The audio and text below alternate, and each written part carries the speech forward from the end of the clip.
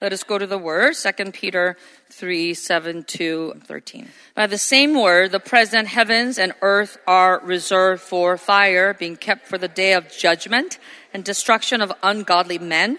But do not forget this one thing, dear friends. With the Lord, a day is like 1,000 years, and 1,000 years are like a day. The Lord is not slow in keeping his promise, as some understand slowness. He is patient with you, not wanting anyone to perish, but everyone to come to repentance. But the day of the Lord will come like a thief. The heavens will disappear with a roar, the elements will be destroyed by fire, and the earth and everything in it will be laid bare. Since everything will be destroyed in this way, what kind of people ought you to be? You ought to live holy and godly lives as you look forward to the day of God and speed its coming. That day will bring about the destruction of the heavens by fire, and the elements will melt in the heat. But in keeping with his promise, we are looking forward to a new heaven and a new earth, the home of righteousness. Amen. God is righteous. God is righteous. God is righteous. God is righteous.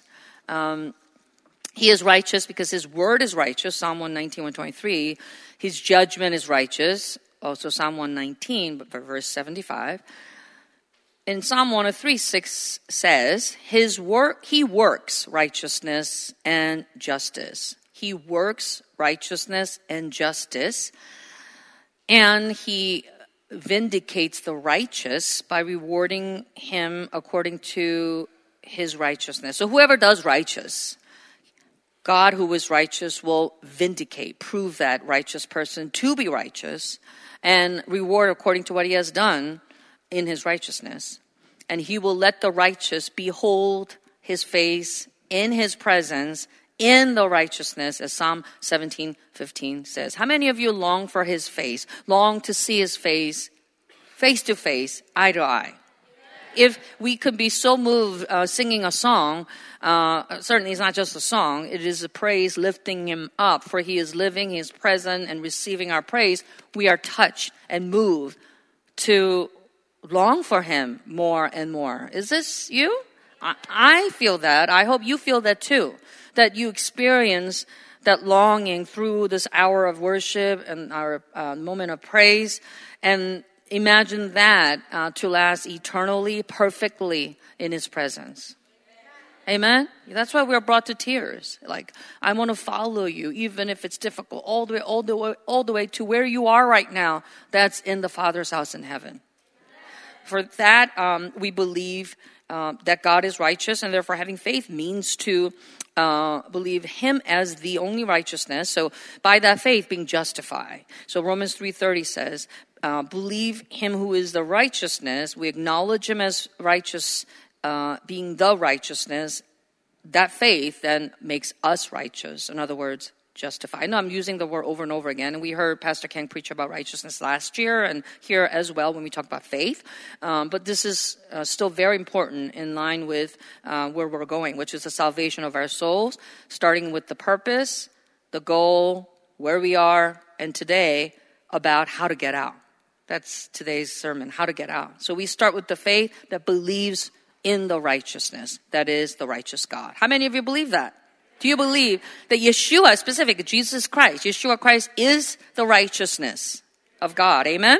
And therefore, then God sees that as pleasing, and not just pleasing, but approving. God approves that. God makes that the right answer. He makes that as the standard of right. Therefore, we don't end there, as we just read in the passage there in 2 Peter 3, understanding where we are. Where are we? Where are we? Oh, not, this is not hell. What are you talking about? It's not hell. This is the world that will become hell. Yeah. I know you cut to the chase. This is hell. But, then everyone we look at us like, but this is the universe that will become hell. Yeah, let's be more accurate there. So then we have, having made eternal life to be the purpose of my life through the goal. What is the goal? The mark? Resurrection to life. That's right. So eternal life is the purpose. Resurrection to life is the goal. And why do we even care? Because we live in the place that will become hell. And how do we get out? How do we get out? That's the question. How do we get out? The answer is by believing in his righteousness. But not only believing, but dwelling in righteousness. So where it says where righteousness dwells, or the home of righteousness, certainly that eternal home, eternally safe, forever, far away, and never worry about hellfire, is in heaven. That's the Father's house. That's where righteousness dwells. But until we get there, we still need to dwell in his righteousness right here, right now. Amen? Yes.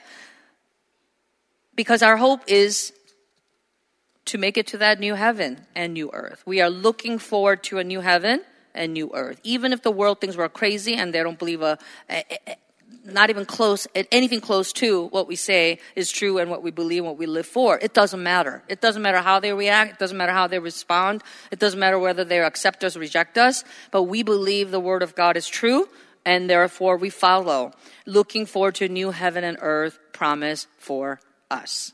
Amen. Romans 5:9 says, since we have now been justified by his blood, how much more shall we be saved from God's wrath through him? Because salvation is not complete. Certainly we have been saved by our faith from the price of sin, and therefore we have now become qualified. We made the qualifying games, if you will, right? But we have not finished the race. There is no medals or nothing yet. We're still running the race. We made the cut by believing, by being justified. But because where we live now and we understand where we need to go, we still need to press on. Does that make sense? You believe that? Yes? So to leave this burning universe, not illegally, but legally. In other words, legitimately. That is by law. Legit means by law. I know people's like legit. That legit is really being by law, right? So by law, it's acknowledged. By law, it's approved. That's how we are going to leave. And until then, we must abide in the law, in the righteousness. I know today's topic of righteousness is kind of dry because it means law. Righteousness means law.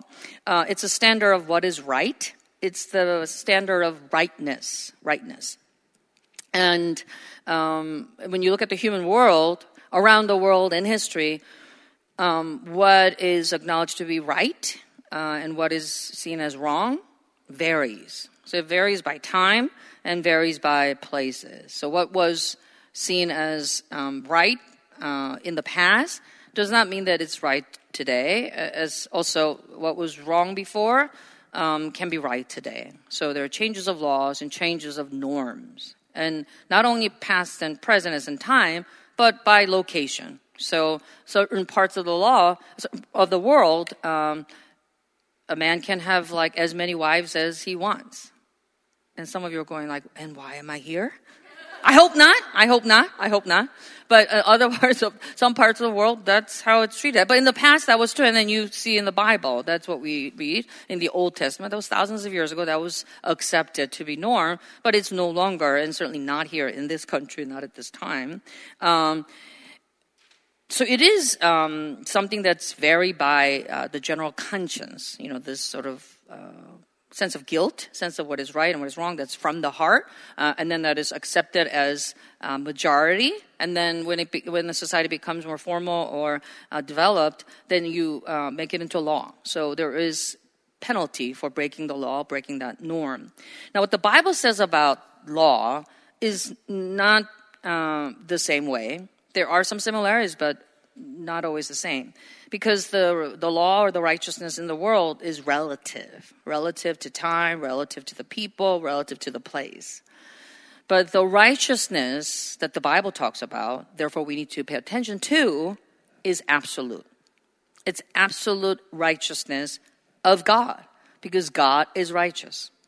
Amen? Because he is the one true God, and because he's righteous, simply he's right.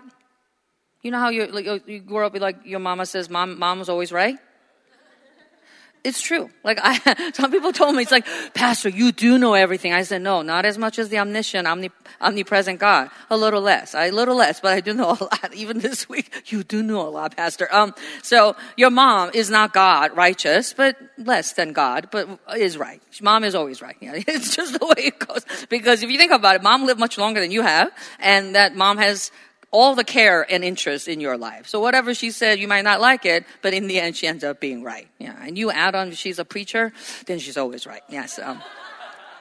The absolute righteousness of the one true God, His word is righteous, and therefore His judgment is righteous. And what therefore Bible shows as the word of God, the judgment of God. Anyone who breaks it is then judged as guilty and will be punished accordingly. So that's why we have to pay attention. Oh, you were like, oh, I'm going to tune this one out because it's not my favorite. I like the part about God being loving and merciful and kind and compassionate, all those things, which, yes, is true about God. But righteousness is so critical because depending on which side of God you are on, whether you're right with God or wrong in the eyes of God, your fate will be determined. Do you believe that about God? Yeah? Heaven and hell is exactly that. If you believe that there is heaven and hell, and that's why we're here and going amen and crying and shouting, because even though we have not seen it, we believe it, and the Bible has testified that, and Yeshua himself said it, and that his word is true. Therefore, what determines heaven or hell, what determines whether I get out of this burning universe or not, is the righteousness of God. Amen? That's why we have to pay attention. Other way of describing that biblically in Greek, dikaiosune is righteousness or justice. It's a judicial approval, or it's actually God's approval. So simply, what is deemed right in the eyes of God? What God sees as right is right. What God sees as wrong is wrong. Whether you like it or not. Yes? This is why people have a hard time. They say, okay, I'll just give it a go and try reading the Bible. And they start reading the Bible, and right at the get-go, like, they don't even go far, like, not even beyond Noah. Once they realize, what? God drowned the whole world? Only 8 people survive? Forget about that. And they shut the Bible. I don't want this kind of God. I don't want to know this God. I don't want to believe this God. What kind of God is that? But like, you haven't seen anything yet, man. You think that's bad? Keep on reading, right?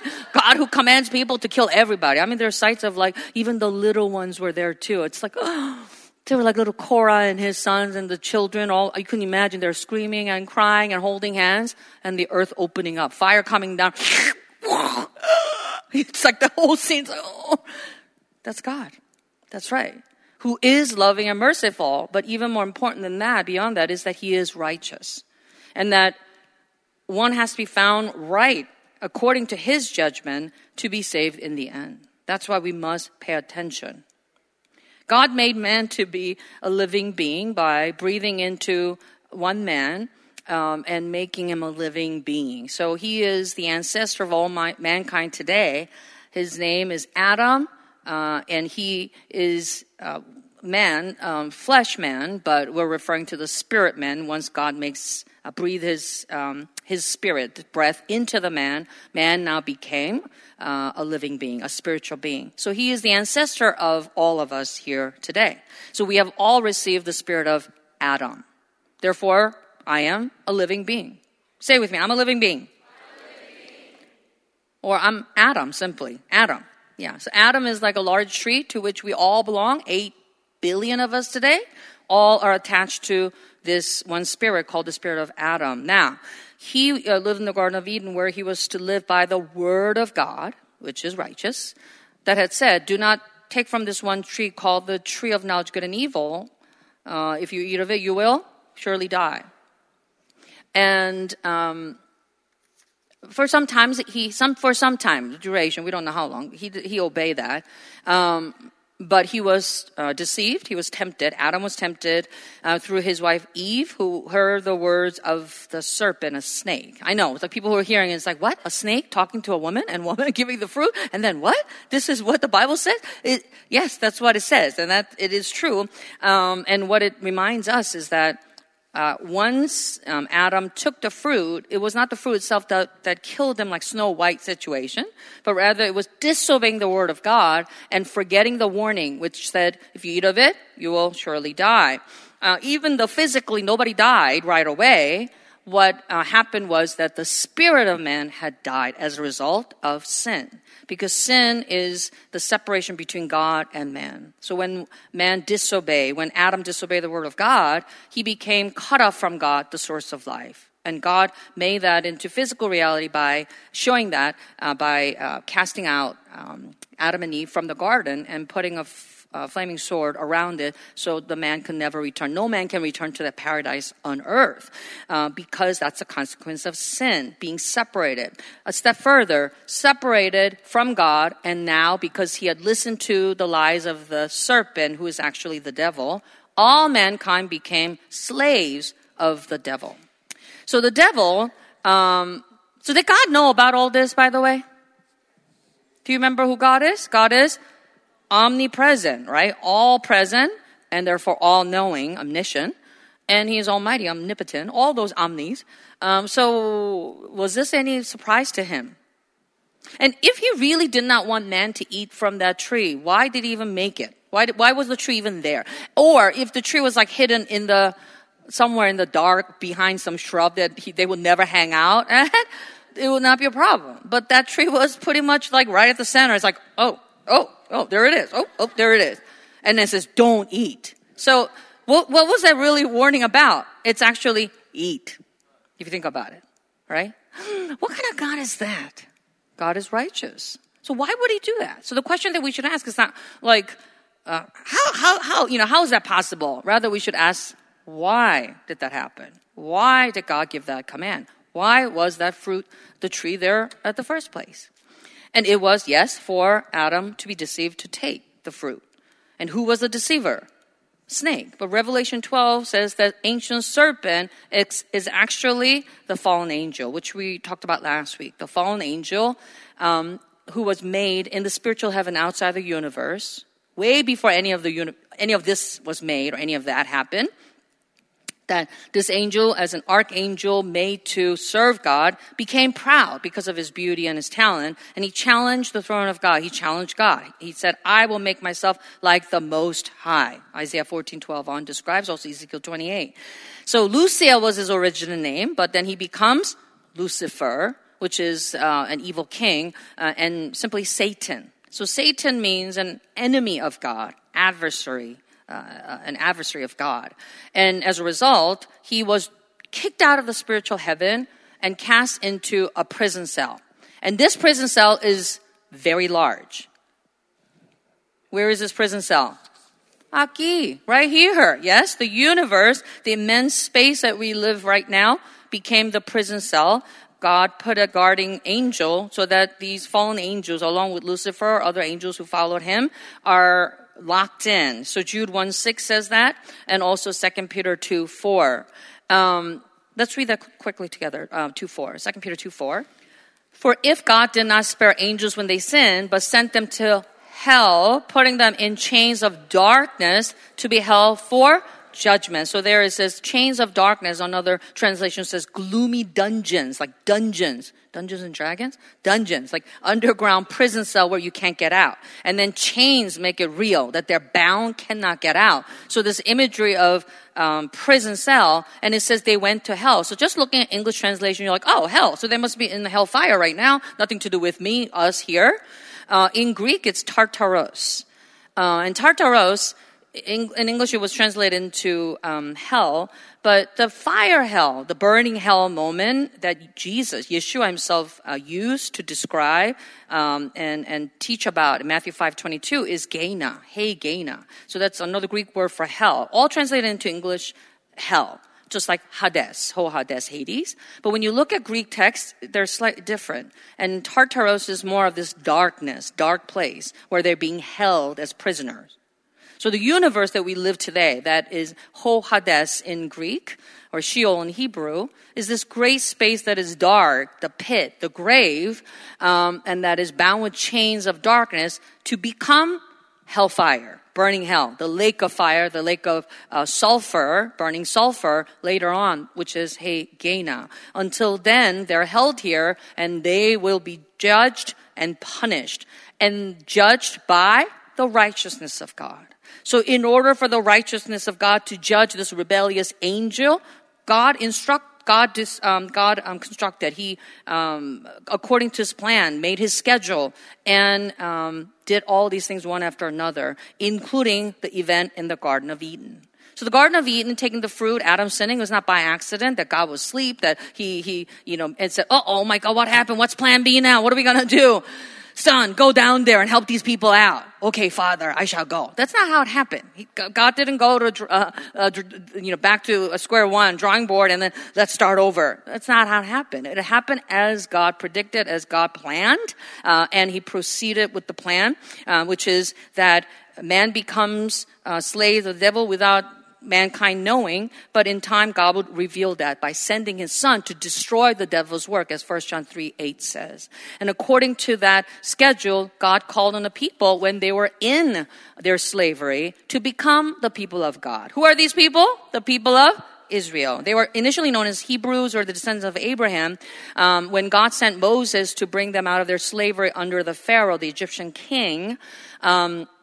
They had been there for 400 plus more years, and they had forgotten about the God of Abraham, the God of Isaac, the God of Jacob. But Moses, as a man of God to be sent there, would instill in them, this is your God that your ancestor made covenant with. And according to his promise and prophecy, he's going to let the people out of this slavery and lead us into the promised land.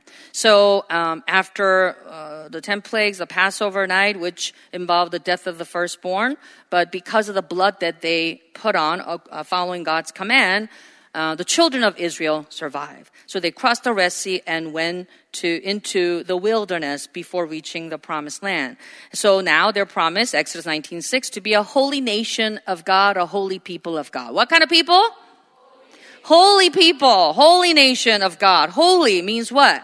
Not holy. I don't know why people think that. Most people think holy means silent. Okay, holy means silent. This church is not holy, yeah? But that's not what holy means. Holy is kadosh, which is to be set apart. Completely different from the rest. It has a meaning of purity. It also has a meaning of being set apart. And that's a very important meaning. So these are people who are set apart. How? Why? Because God, the righteous God, chose them, and then now he's going to rule by his judgment, his righteous judgment, his righteous word. So that will set these people apart from the rest. 1 Chronicles 16:12 says, remember the wonders he has done, his miracles, and the judgments he pronounced, the judgments of his mouth, that is. So whatever he uttered with his mouth is what they needed to live by. Because he's the righteous God, the words that come out of his mouth are what? Righteous. So when they obey then this righteous law or righteous statute, as Psalm 122:4 says, they will be judged as the righteous when they keep the law. When they break the law, they will be judged as the wicked. So it's the law that acquit the innocent and convicted or condemn the guilty. What did it do? It acquit the innocent and it condemned the guilty. Deuteronomy 25:1. So it makes sense, right? You get what you deserve. If you are innocent, you are let go. If you are guilty, you're punished. Very rational. So that was the law. But Ezekiel 33:13 shows how merciless it is, because it's so rational, that even if one was very righteous most of the time, but by breaking even one, that man is no longer righteous. That man is no longer remembered as righteous or his righteousness, but now by that one-time breaking, he will be condemned as guilty, as wicked. Scary? Very scary. Very scary. So that was reminded through the sanctuary, the tabernacle, where the name of Jehovah was. The name of Jehovah is the name of the righteous God for the people of Israel, that made the people a righteous people, a holy people of God. And the stone tablets were there with the 10 commandments written as a reminder that this ark that stored the stone tablets in the most holy place was seen as the throne, understood as the throne of judgment. What kind of throne? What did it have inside? Stone tablets, which are the righteous law, righteous statutes of Jehovah. So this place called the tabernacle, I have a reason why I'm talking about that, right? All these Old Testaments are a shadow of the New Testament, the church era today for us. So the sanctuary, therefore, was referred to as a home of justice or a habitation of righteousness. What was it referred to as, the sanctuary? A habitation of righteousness or a home of justice. The NIV does not really do well here in the translation. Prosperous city, it says. But ESV or New King James, it actually says a home of righteousness, home of justice, because that's where the throne of justice is. And God is the just judge, and he judges according to his righteous word. Therefore, that judgment is righteous, and therefore this is a home of the righteous. So they were to remember that the judgment of God is righteous, and they are to be found on the right side of God by keeping the law. But in reality, no one was able to keep the law. Even if they kept, how many commandments altogether? 613. I tell you, I love preaching here. We love preaching at COJ. We go elsewhere. How many? They're like, 10? If they answer that is. They don't even do 10. They just go, we're not Jews. Why are you asking us about that? But here we say 613. So even if you kept 612, by missing one, that person would be judged as wicked, guilty, unrighteous. Wow. So all the people will remain hopeless. But there was a prophecy that was giving hope for the people of Israel. And that was that in Isaiah 53, 11, after he has suffered, he will see the light of life and be satisfied. By his knowledge, my righteous servant will justify many, and he will bear their iniquities. Who was Isaiah speaking of? Yeshua, the Messiah. Hallelujah. The righteous servant, he will justify many. So the word justify is to make righteous. Remember, righteousness is God's approval, what God deems as right. If he says it's right, even if people says, I think that's wrong. No, God says it's right. It is right. Or people say, those people are wrong, but God says they're right. Then they're right. Because he alone is righteous.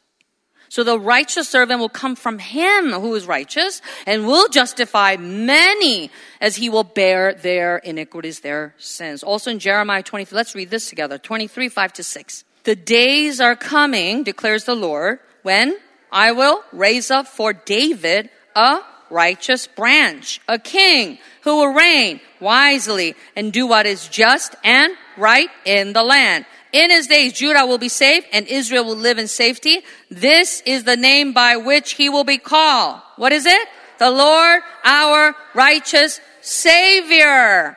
Again, who was Jeremiah speaking of? Just like Isaiah? Speaking of the man who will come in the name of Savior, salvation. What is that name? Yeshua, hallelujah, Matthew 1:21. You will call him, you will give him the name Yeshua, for he will save his people from their sins. In English, yes, Jesus, but in his original pronunciation, it's Yeshua, which means the Savior, and that he is the righteous Savior for his people. Standing before this temple, remember what the temple was called? A habitation of what? Righteousness. For whose people? For Israel, not for us. Not for the people of China, not for the people of Mexico, no, not these people. Only the people of Israel. For them, the temple of Jerusalem was a habitation of righteous, home of righteousness. So this man having the Savior name, standing before in John 2:19 said, destroy this temple and I will raise it again in 3 days. People went, hallelujah, amen? No, man, we're going to kill you. That's what they said. And they did. They conspired to kill him because they were super, super upset about this, as they heard, blasphemy. You know, how dare you say you're going to tear down the habitation, the home of the righteous judge? How dare? Even if you were to break one law out of 600 and you keep all perfectly except for this 1%, right? 0.1001, whatever, the smallest part that you miss up and you are still found to be guilty, that was how powerful, how serious God's judgment was, and you say destroy it. But what Yeshua was referring to was the temple of his body. He was saying that he was going to be destroyed. His body will be destroyed. It will be put to death. But in 3 days, he will raise it. the body will be raised back to life. So destroyed, but he said it will be raised back to life. So what he was referring to was the faith that the people of Israel had, the faith of the Old Testament, which is the habitation of righteousness that came only for the people of Israel in the name of Jehovah. And here's Yeshua saying, yes, that law that acquits the innocent and condemns the guilty, which is all rational. It makes sense. That's what one deserves, right? But now, through his death and his resurrection, a new temple, a new habitation of righteousness, a new dwelling place, a new home of righteousness will be established in a new name. That's the Father's name, the name of Yeshua, and new law will reign. And that law is not the kind of law, do's and don'ts, and that acquits the innocent according to that law and condemns according to that law the guilty. But this law is called the truth, the Father's word. Hallelujah! What is the truth? Who is the truth? John 14:6 says, I am the way, the truth, and the life. Hallelujah! But not only himself, but his word, also Father's word. John 17:17, your word is true. So the Father's word is the truth, and he will speak the Father's word, and he will do according to the Father's word. So again, in the Old Testament law that acquit the innocent and convicted and condemned the guilty.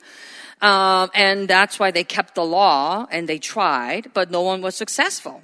All would be found guilty eventually. But here's Yeshua, the righteous one coming, righteous servant. Remember, righteous servant coming from the righteous Father God.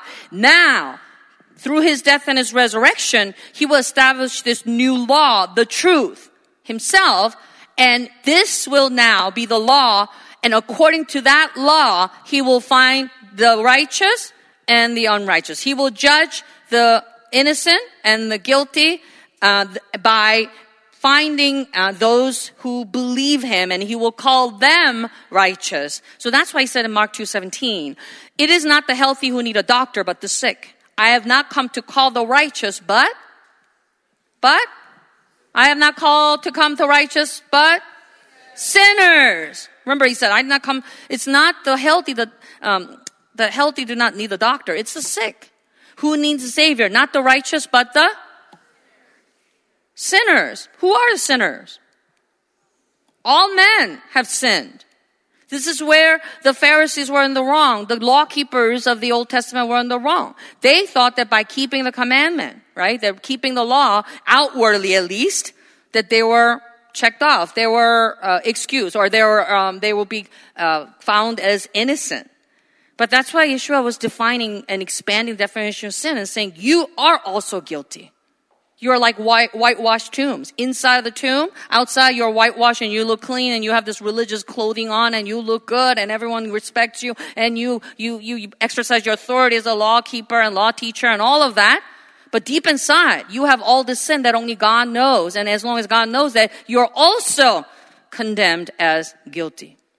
So you understand like this tension between the Pharisees and Yeshua. And you read about that in the book of Matthew and 6, 7 and on. And then later on 23 as well. He calls them and he curses them really.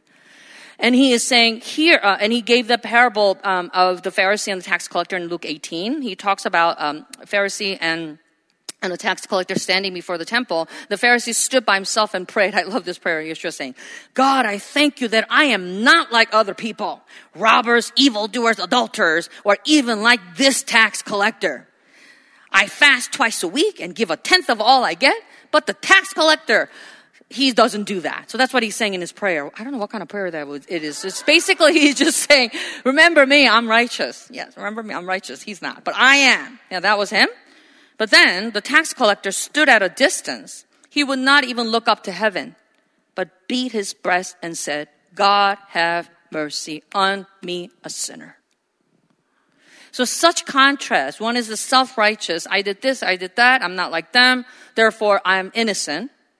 But here is clearly, without a doubt, everyone will say there's a sinner. And remember, why tax collectors got bad rep. It's not like God hates the IRS, workers or anything. You do need to give your taxes and stuff. But anyhow, what God, in the time of Yeshua is, remember, this was a Roman Empire time, and so Israel was a client state, as in they had their own king, but it was sort of like, just superficial, but they had to actually pay taxes to the colonizers, the Roman Empire. So the tax collectors were like middlemen, but they also cheated their own people. So they would charge them more and keep the surplus. So the people hated them. Like, you're one of us, but you're like leeches. You're like sucking the life out of us. So they were seen as, along with the prostitutes, sinners.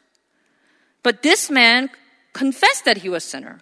And what Yeshua says is very interesting and meaningful in verse 14 there. It says, I tell you that this man, rather than the other, meaning the Pharisee, the self-righteous one, went home justified before God. For all who exalt themselves will be humbled, and those who humble themselves will be exalted.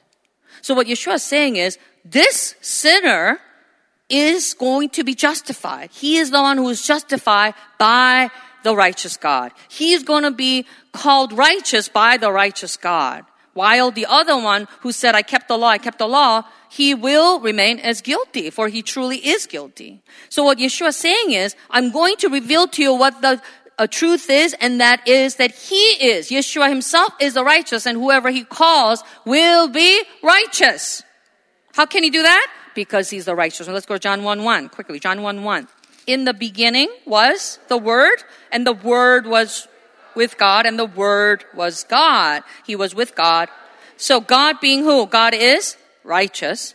He is the righteousness. He himself is the law, right? The law. So where it says the Word was God, we should read the Word was righteousness. He's the law. Whose word is the law. Whose judgment is the law. So that is who he is from the beginning. You see the banner up there, right? He who was in the beginning, like the star ignite. Even before the stars were put in their places, he was. Because he is the eternal God who is righteous. The word who was with him was righteous. Righteousness. And then that word, that righteousness in verse 14, became flesh and made his dwelling among us. So what do we say? The righteousness became flesh. Let's say it together. The righteousness became flesh and made his dwelling among us. We have seen his glory, the glory of the one and only, who came from the Father, full of what? Grace and truth. Are you putting all the pieces together, like puzzles coming together? Yes?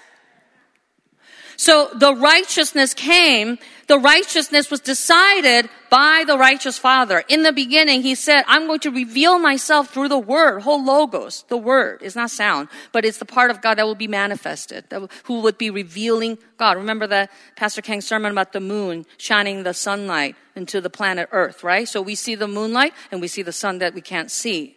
So the moon is Yeshua, who revealed the face of God, because no man can see God. But he revealed himself because he's the Word that was decided in the beginning, but along with the revelation that he was going to judge by that righteousness. That righteousness therefore became flesh. The Word became flesh. God, who knows no sin, became flesh to become sin for us, the sinners of the world, so that we might become the righteousness of God. Hallelujah! But this will only be known by the Holy Spirit coming. That's what Yeshua said in John 16. When the Holy Spirit, the advocate, comes, I will be no more here. After I leave, the Holy Spirit will come. So that's why he said in John 16:10 about righteousness, because I'm going to the Father where you can see me no longer. So when the Holy Spirit comes, it will be when Yeshua had died, resurrected, ascended to heaven. He's no longer visible. He's no longer in the world. But the Holy Spirit, who also is invisible, once he comes, he will let the believers who are in the world know that Yeshua is the righteousness. That he is the law, and whomever he deems to be righteous will be called righteous. Amen? So for him to do this work, he had to go to his death, and that's why he did not avoid, he did not escape. Instead, he went willingly to death on that cross. As he died on the cross, being treated like an animal, like a sinner, flogged, nailed, spat on, beaten on, and mocked. He died, and as he died, he said, it is finished. Because that's when he fulfilled the will of the Father. That is to reveal the Father and glorify the Father as the righteous God, the righteousness. Because what he did was he died according to the command of the Father. The Father gave me the command, John 10, 17, 18, to lay down his life. His death was his obedience to the Father's command. Because the Father is righteous, his word is righteous. His command is righteous. Father's judgment by his word is therefore righteous.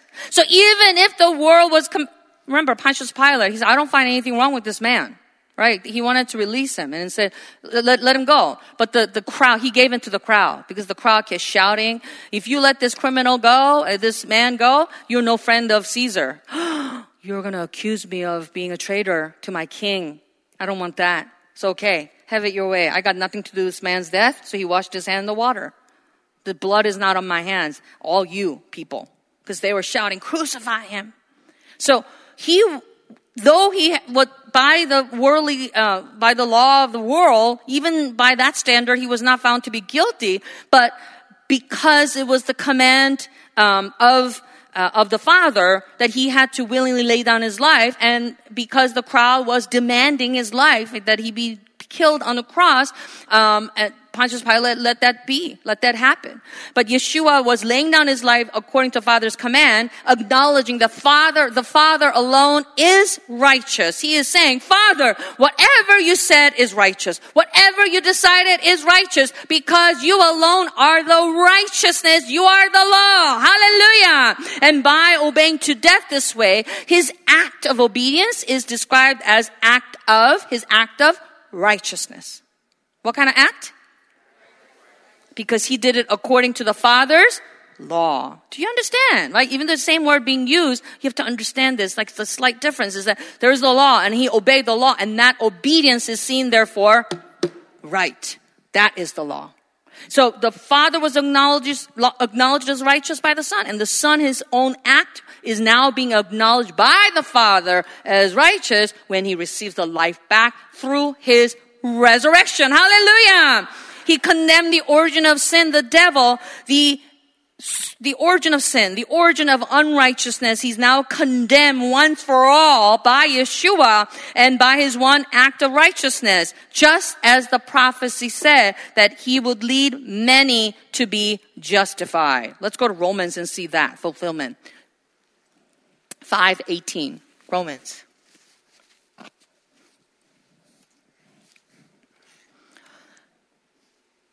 Consequently, just as one trespass resulted in condemnation for all people, so also one righteous act resulted in justification and life for all people. For just as through the disobedience of the one man, many were made sinners. So which one man is that?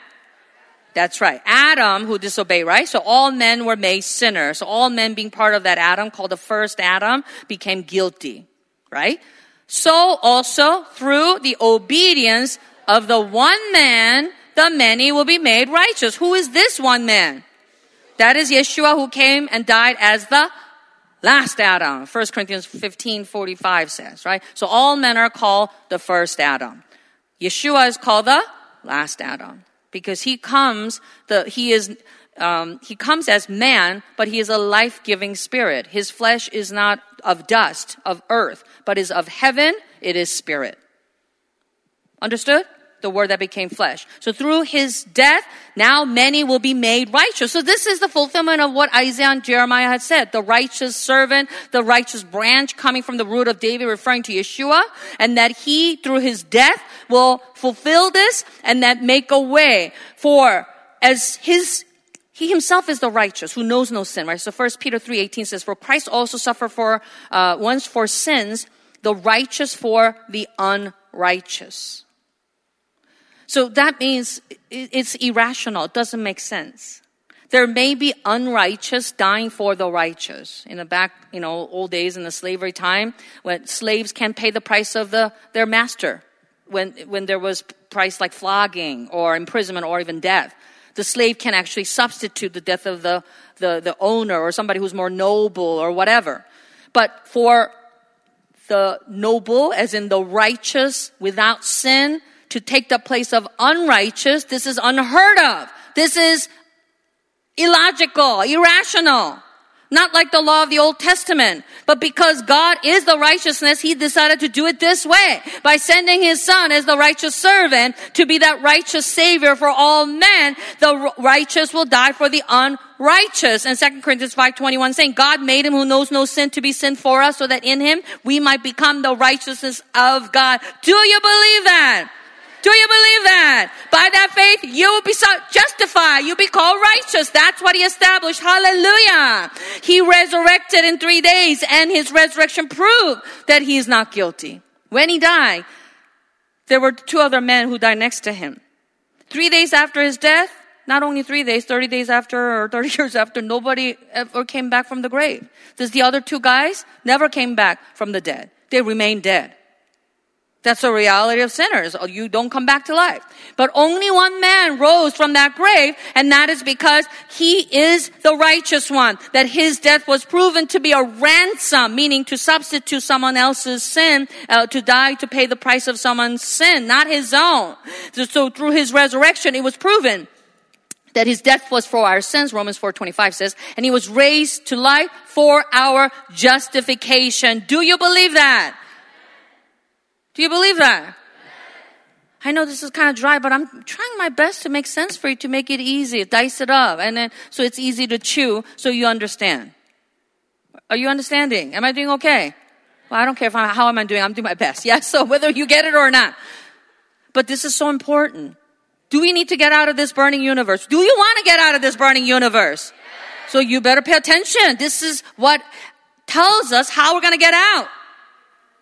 It is not by us, our own doing, because nobody can keep the law perfectly. It is not just Adam's sin that we have to worry about, that we inherit in our sin, in our spirit, but we ourselves have sinned all our lives. Amen? Not only with our bodies, but with our minds, with our hearts, with our words. Hating and judging and having lustful thoughts and morally carnal desires. All of these are defined as sin. So how can I, with these things, leave the burning universe? How can I be acquitted? Here's the answer. He made the way because he is proven to be the righteous, and that he rose to prove that he is righteous, and he sat on the heavenly throne, which is the throne of judgment, where here he is judging the righteous and the wicked, the good and the dead, the living and the dead, the good and the evil. And he became the law, the eternal perfect law, to judge all spiritual beings. Hallelujah. And finally, according to the promise, the Holy Spirit came. And with the coming of the Holy Spirit, the gospel spread. The Holy Spirit enters in the souls of those who believe. And what he does through the believers is testify this good news. And the good news is this: believing in what Yeshua has done, that is his redemption, his ransom, that he paid the price of my sins so that I don't have to pay for it. I don't have to pay for them. I don't have to go to hell to pay for my sin. Do you believe that? That's the faith, believing in the redemption of Yeshua. And by that faith, we are then called righteous. That being called means justify. God, the judge, says, I call you right. Even though the devil says, but look at the books. Look at all this stuff they did. Look at all this stuff they're thinking. All the stuff that they touched and did with their bodies and with their words and all of that. They're guilty. But the judge said, they believe that Yeshua is the righteousness. That what he has done is that he who knows no sin became sin for them and paid the price of sin for all men in Adam. And they have received his work and received his blood. Therefore, they are now deemed to be judged to be guiltless, now righteous in Christ. Hallelujah. Let's go to Romans 3, and we're going to stay there for a little bit. 3:29 to 30. Romans 3:29. Or is God the God of Jews only? Is he not the God of Gentiles too? Yes, of Gentiles too, since there is only one God who will justify the circumcised by faith and the uncircumcised through that same faith. And remember, the circumcised refers to the Jews. The circumcised, not by faith, but just circumcised, period. Circumcised ones are Jews, right? Who are circumcised by the law of Moses, because the law says you need to be circumcised. I mean, even before the law that was practiced, but that, right? And then the uncircumcised are referring to the Gentiles outside the law. Now remember, in the eyes of Jews, when they look at the world, the Gentile, again, Gentile does not mean gentle. It's not a compliment. If you're like, you're Gentile, thank you. No. It's, some people may think, they call me gentle. No, it's Gentile. Gentile means pagan, means godless, lawless. Lawless, without law. There's no law for these people. Oh wow, now that's really serious, right? They're uncircumcised. Remember, David was like, that uncircumcised Philistine, right? That little boy going after the giant warrior and saying, you uncircumcised. Like, what? You don't have any fighters here and you bring a little dog barking at me? But he beat him. He killed him, right? Because he's circumcised a Jew over Gentile, overcoming. In the Old Testament we saw. So that distinction is no more effective, no more present, because now it is by faith. And that faith is believing in the righteousness of God. So this is shock to Jews. So when you read book of Romans there, especially in that section, as well as the book of Galatians, many places where Paul, who was Jewish by birth, but he converted, he's Christian, right? So now he's an apostle of Christ, writing all this to remind, there's no more distinction. The wall of hostility that divided the world between Jews and Gentiles, no more. He tore it down. Now it is not by whether you keep the law of Moses that you are found righteous or not, that whether you're circumcised or not. It is not about that. Now it is by faith. And people like us say, hallelujah. Continue reading verse 21. Let's jump up, 21. But now, apart from the law, the righteousness of God has been made known, to which the law and the prophets testify. So pause there. The law and the prophets. What is that about? The law and the prophets? Very good, Logo students. The Old Testament. The Old Testament has been testifying, prophesying. The Old Testament, what are they prophesying about through the law and through the prophets? It's about the Messiah, Yeshua Christ, Jesus Christ.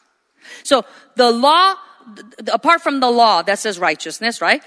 The righteousness of God has been made known, that the law and the prophets been testifying. Who is that righteousness of God?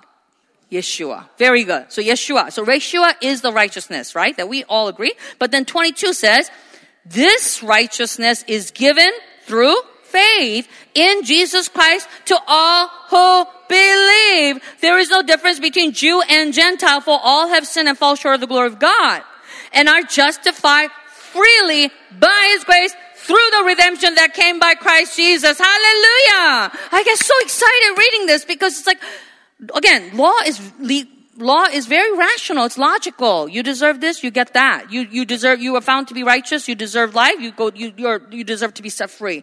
If you break the law, you're found to be guilty, you deserve to be judged, punished, killed. Rational. But here, now new law comes. It is not about the legal definition under the Mosaic law of the Old Testament.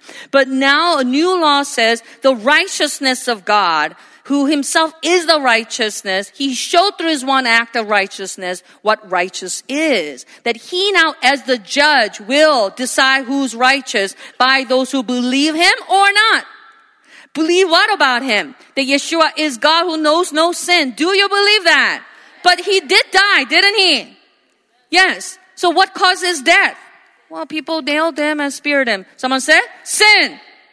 Sin is what killed Him because His body is spirit, the price of sin. He paid for, but it's not His sin, but it was the sin of the world, the sin of the first Adam put on His body. Therefore, when He died, my sins were crucified with Him. Do you believe that? Not only that, I died with Him. Do you understand? And that's why Romans 6 says, our old self was crucified with Him, and by being baptized in the water, we bury the old self.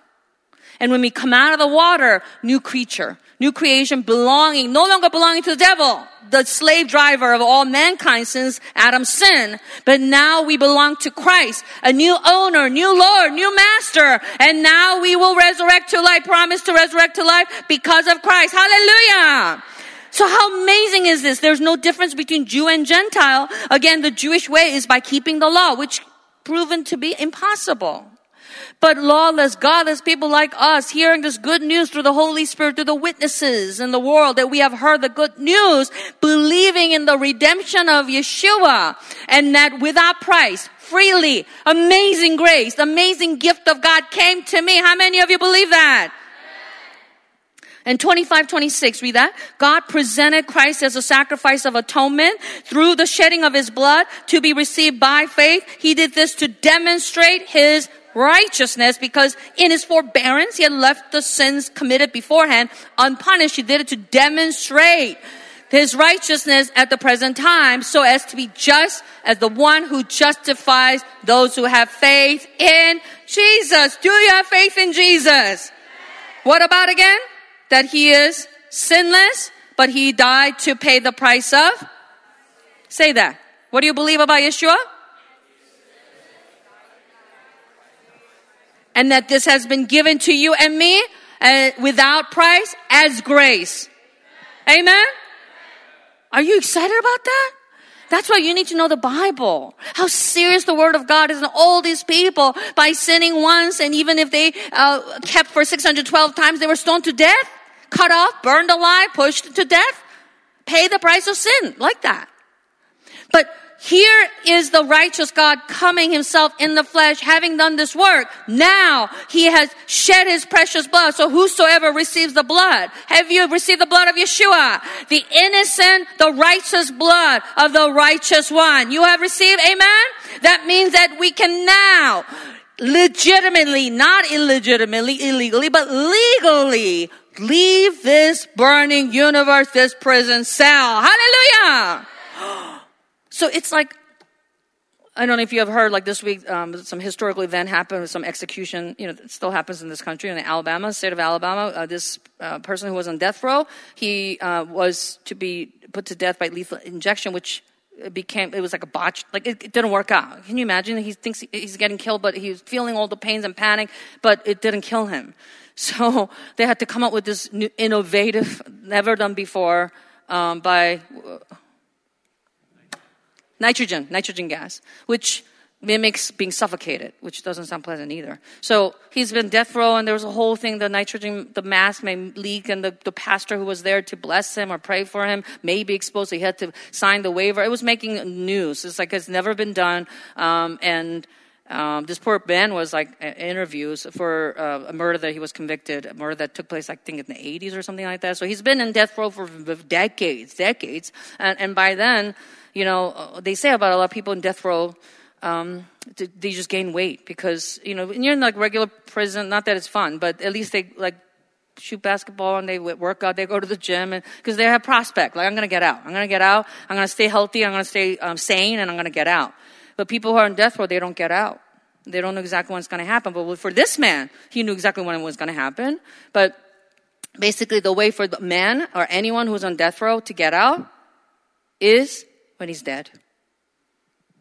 Very sad, right? Sobering but sad. But bring that to us here in the burning universe. Not only because the universe is physically too large, but because spiritually guarded by angels, locking in the fallen angels, the rebellious ones.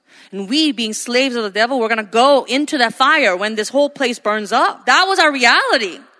But because God who had in plan, yes, he is the righteous one, the judge, but because he's patient with us, not wanting any one of us to perish, he's been waiting like a day, like 1,000 years, like a day, for one more man to turn to repentance and be saved. This time has been existing till this world has been existing the way it is till this day. So I too can hear and repent, receive this good news, the gospel, and by believing, I would be justified and receive the right to leave this burning universe. Hallelujah.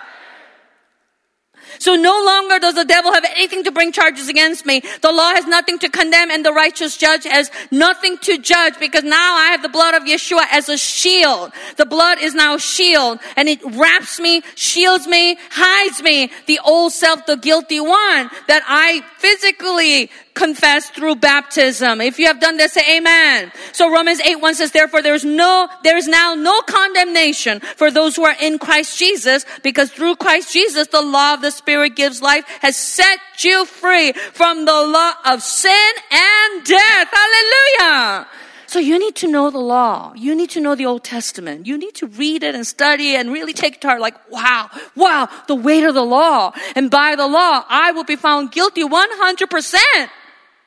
Even I might have not done this, but in my heart, I've done all of it and more.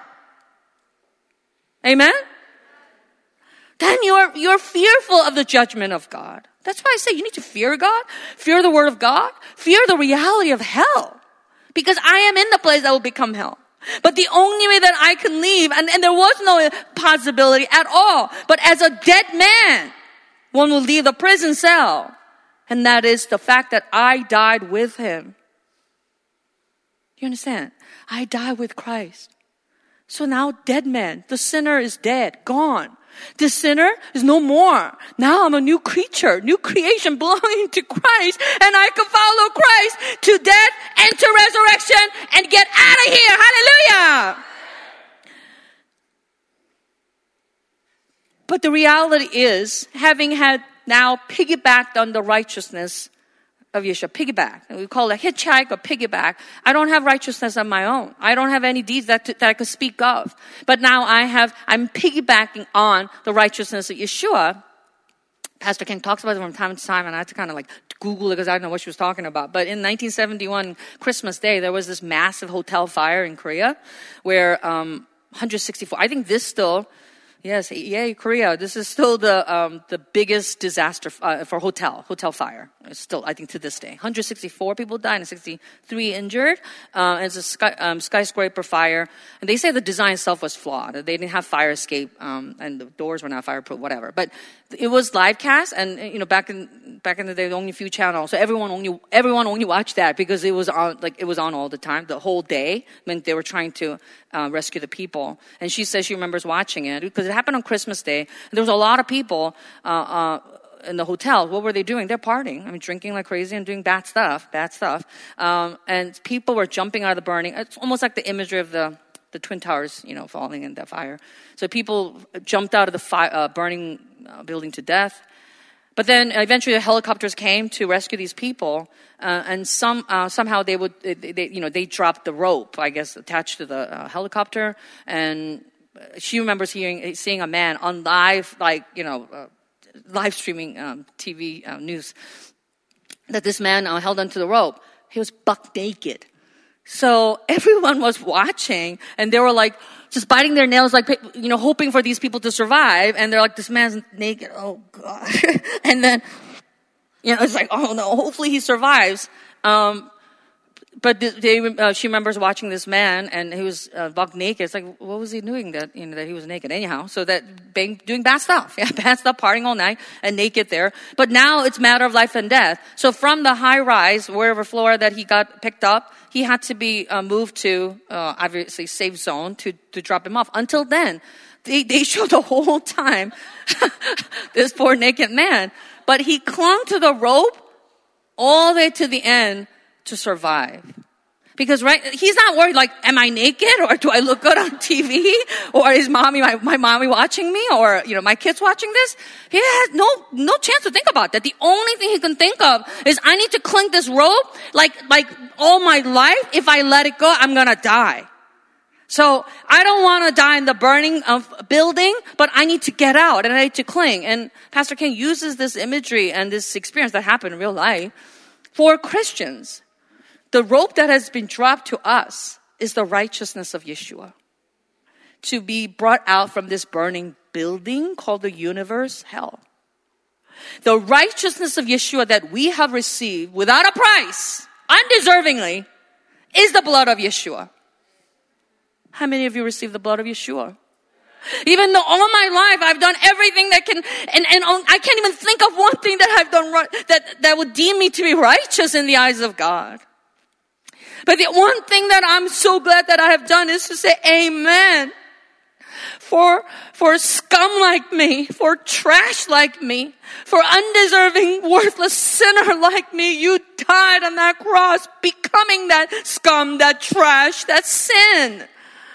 And you paid the price of my sin, so that by believing and receiving, just by this faith, under this new law of faith, I can be set free from the law of sin and death. I can be set free from this burning universe. I am therefore going to cling unto this blood, Yeshua, my only righteousness, to the end. Hallelujah.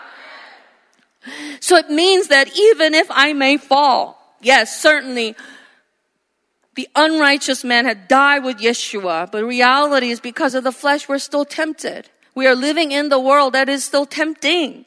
So we will fall. And time to time that we will sin and we'll be tempted and so on. But because I am justified, I cannot give up. I cannot let go. And that's why 1 John is so powerful. It's saying chapter 2, 1-2, and said, my dear children, I write this to you so that you will not sin.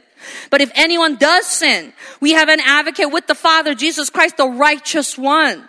He is the atoning sacrifice for our sins, not only for ours, but also for the sins of the whole world. We have an advocate, we have a defender in heaven with the marks on his body and saying, Father, I died for that son, that daughter. I pay the price of her sin and his sin, even though he might have fallen today. Know that they have my blood, the righteous blood, and forgive them. So in the previous chapter, right before that passage in chapter 1, 8-9, it says, if we claim to be without sin, we deceive ourselves and the truth is not in us. If we confess our sins, he is faithful, just, and will forgive us our sins and purify us from all unrighteousness. Do you want your sins to be forgiven this day? Give us this day our daily bread. Forgive us our debts as we forgive our debtors. This day. This prayer is made by the children of God, believers, not unbelievers. Which is to say, I need his forgiveness daily. So when I pray for forgiveness and to be purified of my own unrighteousness, this is because I'm living in the world that is unrighteous, that is lawless. So describing Lot, who lived in Sodom, we talked about him last week, in 2 Peter 2, 5-10. It actually says about Noah first, a preacher of righteousness, and 7 others, the 8 people who were saved from the flood.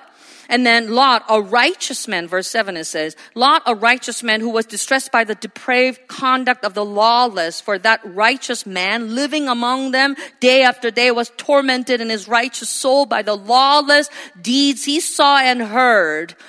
If this is so, then the Lord knows how to rescue the godly from trials and to hold the unrighteous for punishment on the day of judgment. So what it's saying is the world itself is filled with lawlessness and unrighteousness because they know not the righteousness of God. They know not the righteous God. They do not believe the righteous word of God. Therefore, they will be judged as unrighteous, guilty, wicked, and be punished in the end. So living in this world, the warning is to not befriend the world, not love the world. James 4:4 says, you adulterous people, don't you know that friendship with the world means enmity against God? Therefore, anyone who chooses to be a friend of the world becomes an enemy of God. Do you want to be an enemy of God? After all this, to be found as enemy of God? After all that God has done? And then because I'm still loving the world and being tempted by the world, I'm still falling in and following what the world likes, what the world enjoys, the pleasures of the world, the riches of the world, and the pride of the world. I'm chasing after that. Right? The pride of, the lust of the flesh, the lust of the eye, the lust of the flesh, and the pride of life. If I'm still pursuing that and tempted by that, then I am part of the world and therefore having enmity against God. And how can anyone having enmity against God and be found as enemy of God be saved from this burning universe? Even if I have been justified because of a reality where I am, I'm at risk of still being left behind. I'm at risk of letting go of the rope. Cling onto the rope means that I am overcoming the temptation, overcoming the world. The enemy's not out there. People love to say, the enemy this, the enemy that. Enemy's this. So if I let go and follow what this wants, then I'm found to be an enemy of God. Even after all this, having received the righteous blood of Yeshua, being justified by his grace. So the warning by the Holy Spirit for the believers in the world is that your salvation is not completed yet. You're in the world. Your friends in the world that is the world. The workplace is the world. Your family is unbelievers. Even believers. If the righteous word does not rule and govern that family, even though the family may be members of COJ, that's still the world. If we're not paying attention, if we're not filled with the Holy Spirit, we let go. The flesh reigns. The world reigns, and that's the enemy of God right there. So we have to always keep in mind through the warning of the Holy Spirit where we are. We have been justified by his blood. How much more shall we be saved from God's wrath through him? So the day of God's wrath is coming. Once Yeshua comes back, do you believe that he's coming back? The end will begin. Call it the Armageddon, the apocalypse, all the signs that Yeshua gave himself. All will unfold. And then the great judgment will take place and the entire universe will be set on fire. By the same word that created the world, this world will be set on fire. And we sure hope that none of us will be left behind. So the lawlessness, so we are to not befriend the world, not love the world. As again, 1 John 2:15-17, do not love the world or anything in the world. If anyone loves the world, the love of the Father is not in them. For everything in the world, the lust of the flesh, the lust of the eyes, the pride of life comes not from the Father, but from the world. The world and its desires pass away, but whoever does the will of God lives forever. So while we are passing through the world, we are to not love the world, and at the same time that we are to be tormented by the lawless deeds that we see in the world. Again, lawless, we think, lawless is like the murderers out there, the thieves out there, the terrorists out there. Sure, but they're already unbelievers, and it doesn't matter that, in the end, same result. So the lawlessness, again, anomos in Greek is without law, and it is being destitute of law, like absent of Mosaic law of the Old Testament, but departing from the law, leaving what is right, going astray from what is right, violating what is right. So now we are living by the word of Yeshua, which is righteous. If we go away from the word of Christ, do not obey and do not follow, then we go off. That is called lawless. So lawlessness, not just out in the far away in prisons out there, no. Lawlessness even within the church, even from my brothers and sisters. If I see that, I must be tormented. I must pray for that. And then I need to guide that soul to the right path. That's the responsibility I have for myself, my soul, my family, and my brothers and sisters in Christ. Amen. So until we leave, we are to cling and run to this refuge on earth called the new habitation of righteousness, simply new home of righteousness. Yes, the eternal home, the eternal safe zone is in heaven, the Father's house, a new heaven and new earth. That's where we want to end in the end. And in the end, that's our final goal. Amen? Until then, we have a home away from home. Home away from home. The home of righteousness away from the home of righteousness. And that is the body of Christ, the church that belongs to Christ Yeshua, the righteousness. Amen? So into the gathering like the Lord's Day worship, we come. We kick off the new week by honoring Him and obeying His word. And then we gain strength we need, and throughout the week we come into the gathering. All the official gatherings we come because we are souls who need to live by the law, the righteousness of Yeshua. Amen? Clinging. And even though I try, I fail. I didn't mean to, but I failed. Should I give up? Should I just go back to the world or kill myself? We can't. It will be like that naked man letting go of the rope. I don't care what the world says. I don't care what the world accuses me of. I'm going to cling to the righteousness of Yeshua. I'm going to cling to the blood rope of Yeshua until it pulls me out of this burning universe and brings me in to the Father's house, the home of righteousness. Hallelujah. Let's pray. Let's close our eyes. Without works, we have been justified. Without a price, we have been deemed righteous, right in the eyes of the righteous God. How could that happen? How did I deserve this grace? For the purpose of life, which is eternal life, I must make the resurrection to life the goal of my life. Because where I live is the place that will become hell. How am I going to get out? By clinging to this blood rope, this lifeline, the righteousness of Yeshua, the blood of Yeshua, that I, only by His grace, have received. I shall run into it, hide in it, cling to it. I shall never let go. Let's raise our hands in surrender, but let's make fists like we are holding onto that rope, the blood rope of Yeshua. I shall never let go. Help me, Yeshua.